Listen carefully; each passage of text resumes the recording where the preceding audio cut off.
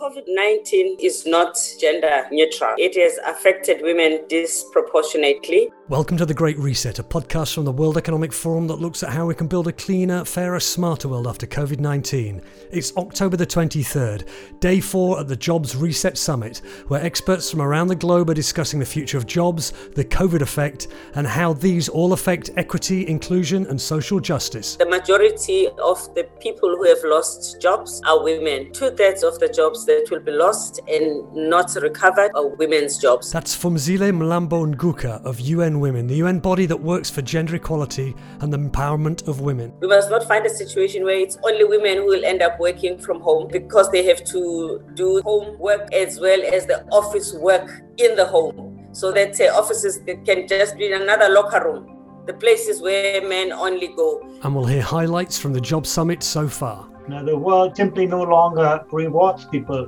just for what they know. Google knows everything. It rewards people for what they can do with what they know. You can follow the Jobs Reset Summit live at weforum.org and across social media using the hashtag JobsReset. Subscribe to The Great Reset wherever you get your podcasts, and please take a moment to like, rate and review us.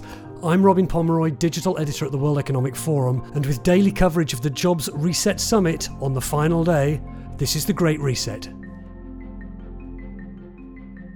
Later we'll have that interview with Phumzile Mlambo Nguka, the United Nations Under-Secretary General and Executive Director of UN Women, on how the pandemic has affected work for women who often have more precarious jobs than men and who saw their burden of care in the home increase. But first, my colleague Linda Lucena has picked highlights from day 3 of the summit where the theme was education, skills and lifelong learning. First up, Hadi Partovi, who runs Code.org, a non-profit dedicated to expanding access to computer science in schools. Roughly 1.5 billion people are currently in an education system that is preparing them for the jobs of yesterday by teaching the curriculum of 100 years ago. All around the world, every country is funding a public education system, teaching courses that were designed last century or even 2 centuries ago. And those courses didn't imagine the future that we're about to enter. That was Hadi Partovi, founder and chief executive of Code.org, speaking on the critical need to rethink education on day 3 of the Jobs Reset Summit. The day's theme, education, skills, and lifelong learning, highlighted how education must evolve to meet modern employers' demands. Andreas Teisser, Director of Education and Skills at the OECD, the Organization for Economic Cooperation and Development, said that we must recognize how knowledge will be valued in the workers of the future and prepare accordingly. The world simply no longer rewards people just for what they know. Google knows everything. It rewards people for what they can do with what they know. And state-of-the-art knowledge, of course, is always going to remain somewhat important, but success in education is no longer just about reproducing knowledge. It's about extrapolating from what we know, applying our knowledge creatively in novel settings. It's about, can you think like a scientist rather than, do you know a specific formula and equation? The social and emotional skills are becoming so much more important. I mean, these are the ones that complement the artificial intelligence that we've created in our computers actually best, and we're weakest in developing them. So education should no longer be just about teaching people some things, but about providing them with the kind of reliable compass and the navigation tools to find their own way. Sebastian Thrun, founder and president of Udacity, urges educators and workers to look to major companies at the helm of the digital revolution and study the skills and qualities they're looking for. In fact, that exercise helps Udacity find instructors. To get the right skill sets, we actually looked not to universities, we looked to industry, to tech giants like Amazon and Facebook and Google. Because those companies are at the bleeding edge of what's possible today. And to be able to play along with those companies in the world, you ought to know what they know. So our instructors come from those companies.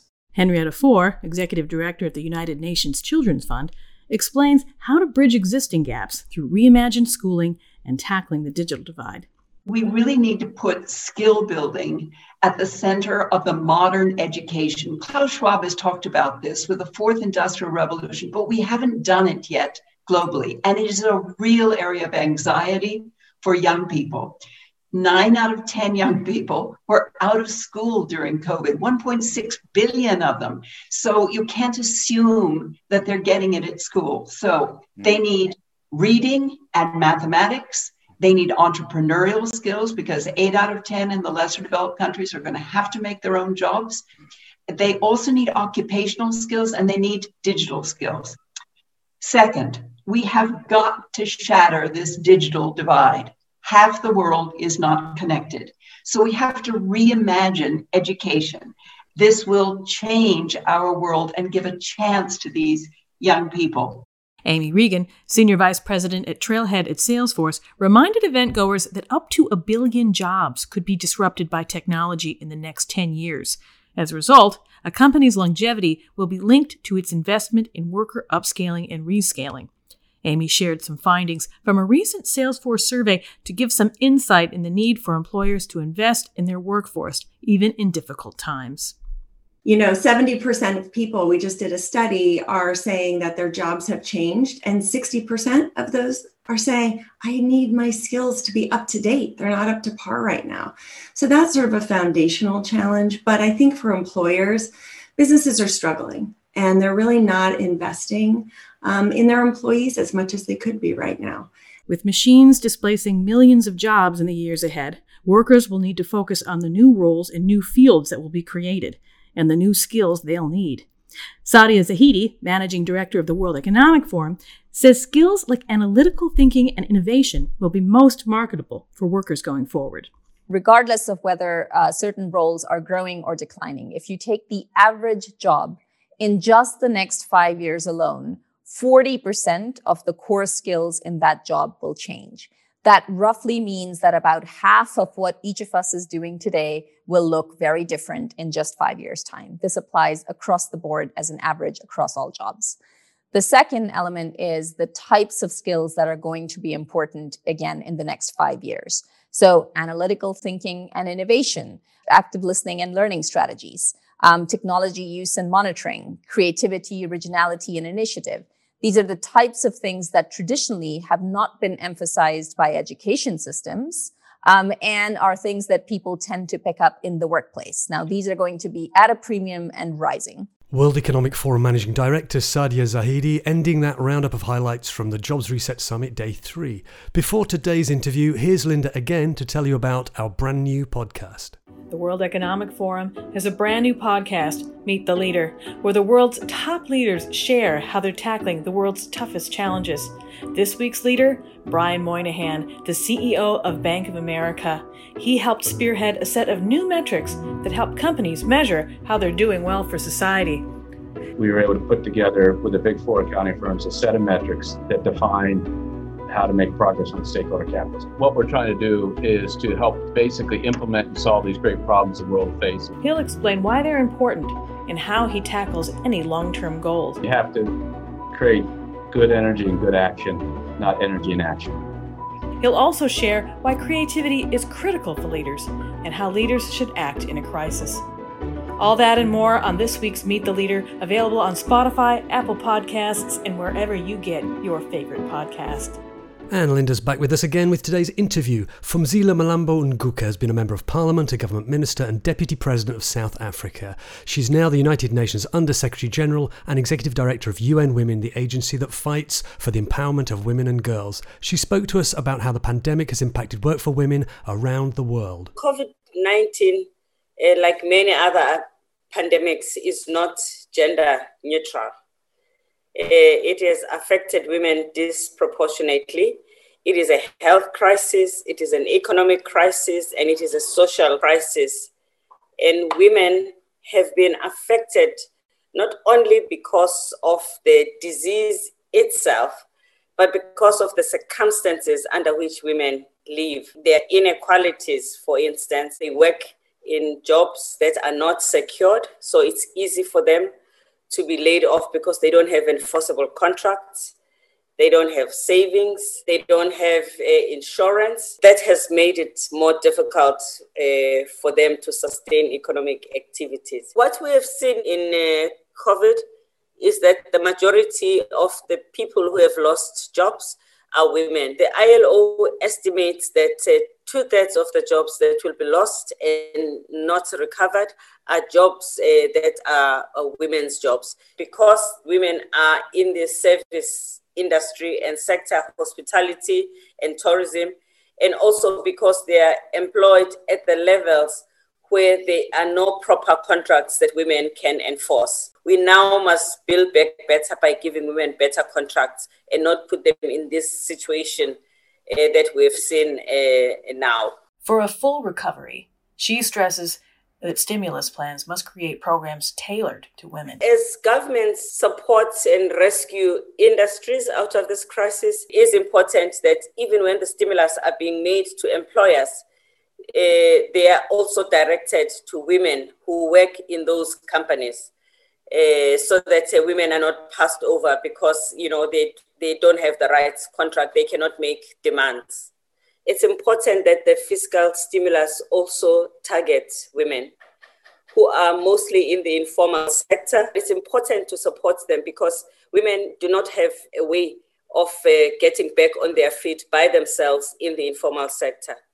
We learned from the Ebola crisis, for instance, that while men were able to recover economically after a crisis like that, for women, it took much longer, and in some cases, they could never recover because they were the only person standing behind their businesses. No structure, no support, no labor laws.